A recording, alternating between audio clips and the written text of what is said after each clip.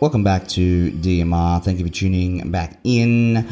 Much obliged. So today I'm going to be reviewing the 2022 film called The Northman, which came out a little bit earlier this year, which is basically a Viking movie. So we haven't really had a decent Viking movie come out.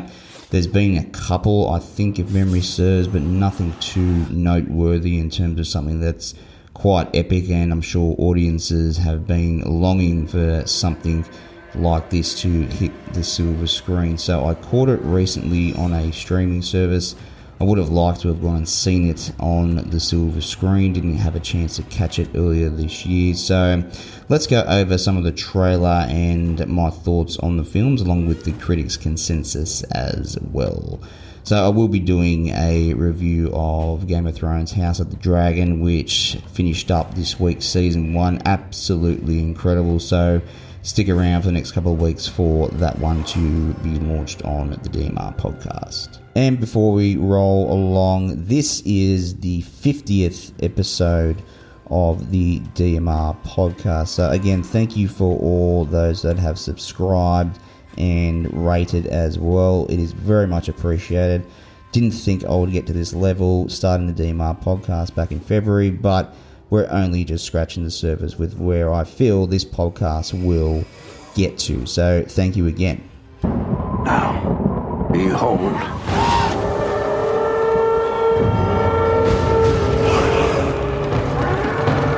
He's here. He's here. Mother! Father is here! The king, milady. The king. Your fate is set and you cannot escape it. How I've missed you, my son. One day this kingdom will be yours. Thank you, Father. My king.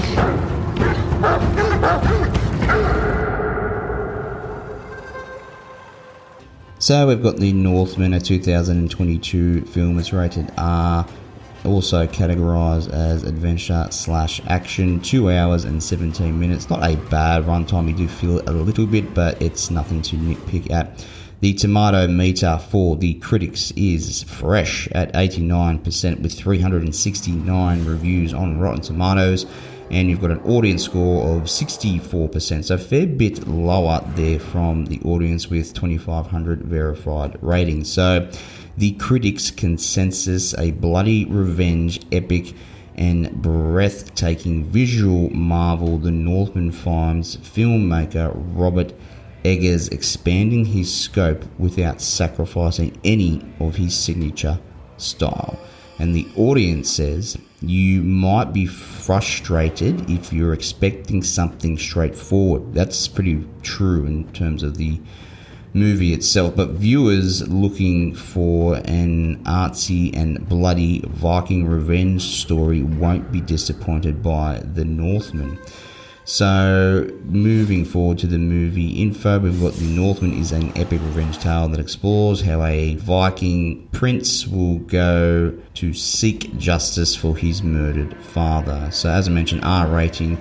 It made $34.2 million at the US box office. It was not a great deal of money. It came out April this year. So, the cast and crew, we've got the main character, which is Alexander Skarsgård. He plays a Viking called Aimleth, I think that's how you say it. Nicole Kidman plays his mother. We've got Claes Bang that plays his uncle. Ethan Hawke that plays his dad. And his name is King Arada Warraven. Bit of a mouthful there. We've got Anya Taylor-Joy. She's great in anything that she's in. She's Olga of the Birch. And we've also got Bjork as well. I thought that was her when I saw her in the film. And she plays like a witch doctor or something along those lines. So this movie is a bit of a mixed bag. So the opening scenes are pretty gory in terms of how the story is all set up, with Ethan Hawke being murdered. Then you've got Skarsgård's character as a boy. Then he grows up. And then there is an opening scene of plunder from the character which is played by Skarsgård, and that is awesome. That is what the audience is probably signing up for when they go and see this particular film, because as I mentioned before, there isn't a film out there like this. However, the movie does not stay at this level for the duration of the film. It's at the start of it. There is an awesome scene at the end of it. I won't go into too many spoilers. It's basically set at the base of a volcano, which is pretty goddamn cool. But you got to wait to the end of it to see that movie. Then the movie kind of slows down a little bit in the midsection or the second act. But the whole tale of revenge is a slow burn. So this guy's obviously spent many, many years thinking about taking revenge for his father's death, and it all played out up on the screen. So visually, it is pretty spectacular when you watch the film. Father! Remember, for whom you shed your last teardrop. I can feel now.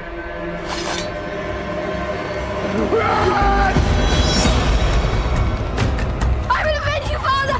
I will save you, Mother! I will kill you, Fiona! I will avenge you, Father. I will save you, Mother. I will kill you, Fiona.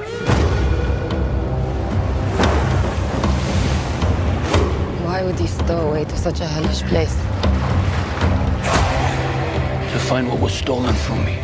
So as the film rolls on, we see Skarsgård's character basically meeting very interesting characters along the way. Willem Dafoe is also in the film as well. He's towards the start of it. He plays a witch doctor as well with Willem Dafoe. Again, whatever he's in, he is an awesome character. Portrays very interesting people up on the screen. But it's pretty cool to see some of the visuals in this movie, because a lot of it is based around the rituals of the Vikings and all their beliefs in the gods, Odin, Valhalla, their sanctuary where they go to after death. So there is a lot of that in the film.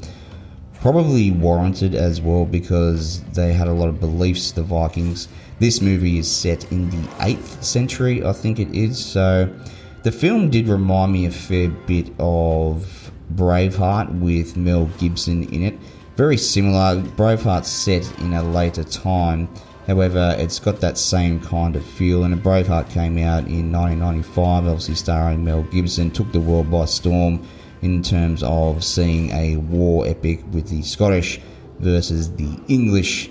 Back, I think, in the 15th or 16th century, something along those lines. So this is similar, but with the advances in technology, the CGI in it and the cinematography in it as well is beautiful. You've got some very, very captivating and crisp scenes that you do see throughout the film, and where this tale of revenge basically ends up. So parts of it is very, very gruesome in terms of the body count and how Skarsgård's character basically knocks off his uncle's men one by one, and it all comes to a bloody and cataclysmic end towards the back end of the film. As I mentioned, it is set around a volcano, so very, very epic scenes there, and it is definitely worth a watch.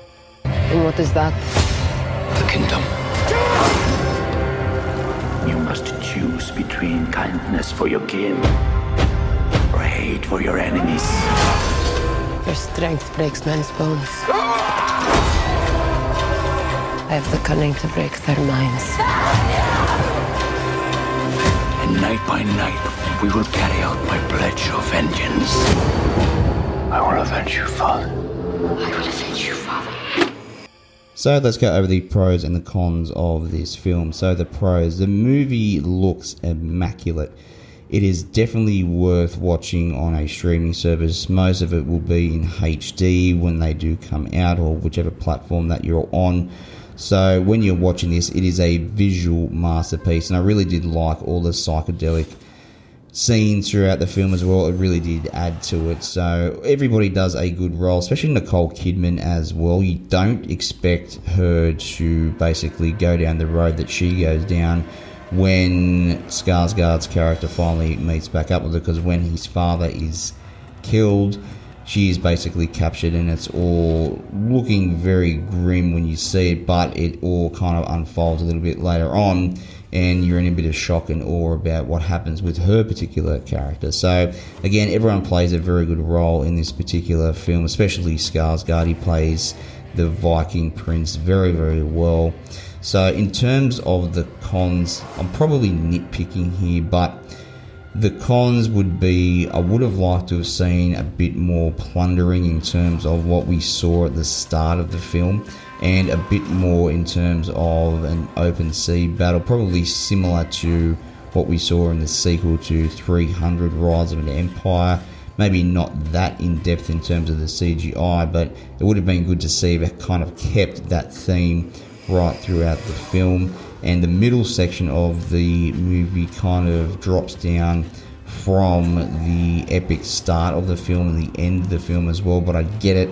It needs to basically build up where this particular character is going in terms of him getting his revenge. So again, those two things I would probably be nitpicking, but I would have loved to have seen that theme being basically kept throughout the whole movie, where we did see that at the start of the film with the traditional Viking type style. So all in all, the rating. So I did catch this on a streaming service, as I mentioned, and I would have loved to have seen it up on the big screen because it is very loud in parts, especially with a lot of the music as well. So I will give it my number 2 rating, which is basically buy it on Blu-ray or 4K. Again, I would have loved to have seen that style all throughout the movie, but we're yet to probably see a film like that where we've got the Viking traditional style of their customs and their battle and all that.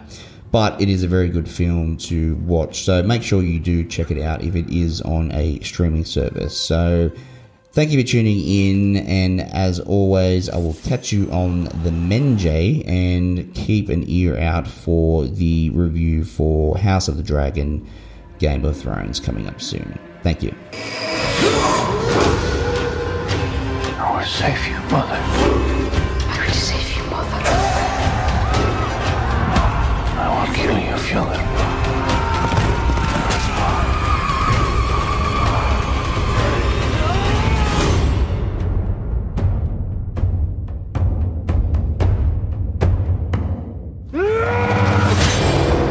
So thank you again for tuning into the DMR podcast. So today is a great day to start your very own podcast. Whether you're looking for a new marketing channel, have a message you want to share with the world, or just think it would be fun for you to have your own talk show, podcasting is an easy, inexpensive, and fun way to expand your reach online. Buzzsprout is hands down the easiest and best way to launch, promote, and track your podcast. Your show can be online and listed in all the major podcast directories like Apple Podcasts, Spotify, Google Podcasts, and many more within minutes of you finishing your recording. So, what to do now? Following the link in the DMR podcast notes lets Buzzsprout know that we sent you, gets you an Amazon $20 gift card if you sign up for a paid plan and help support our show. The DMI podcast has used Buzzsprout since its inception at the start of 2022, and it's hands down the simplest way to launch and track your podcast. Start with some of the gear that you already have. I use a USB Rode mic and also WavePad as well. Very simple to use and get a quiet space. If you want to upgrade, Buzzsprout has tons of guides to help you find the right equipment and the right price. Buzzsprout gets your show listed in every major podcast platform.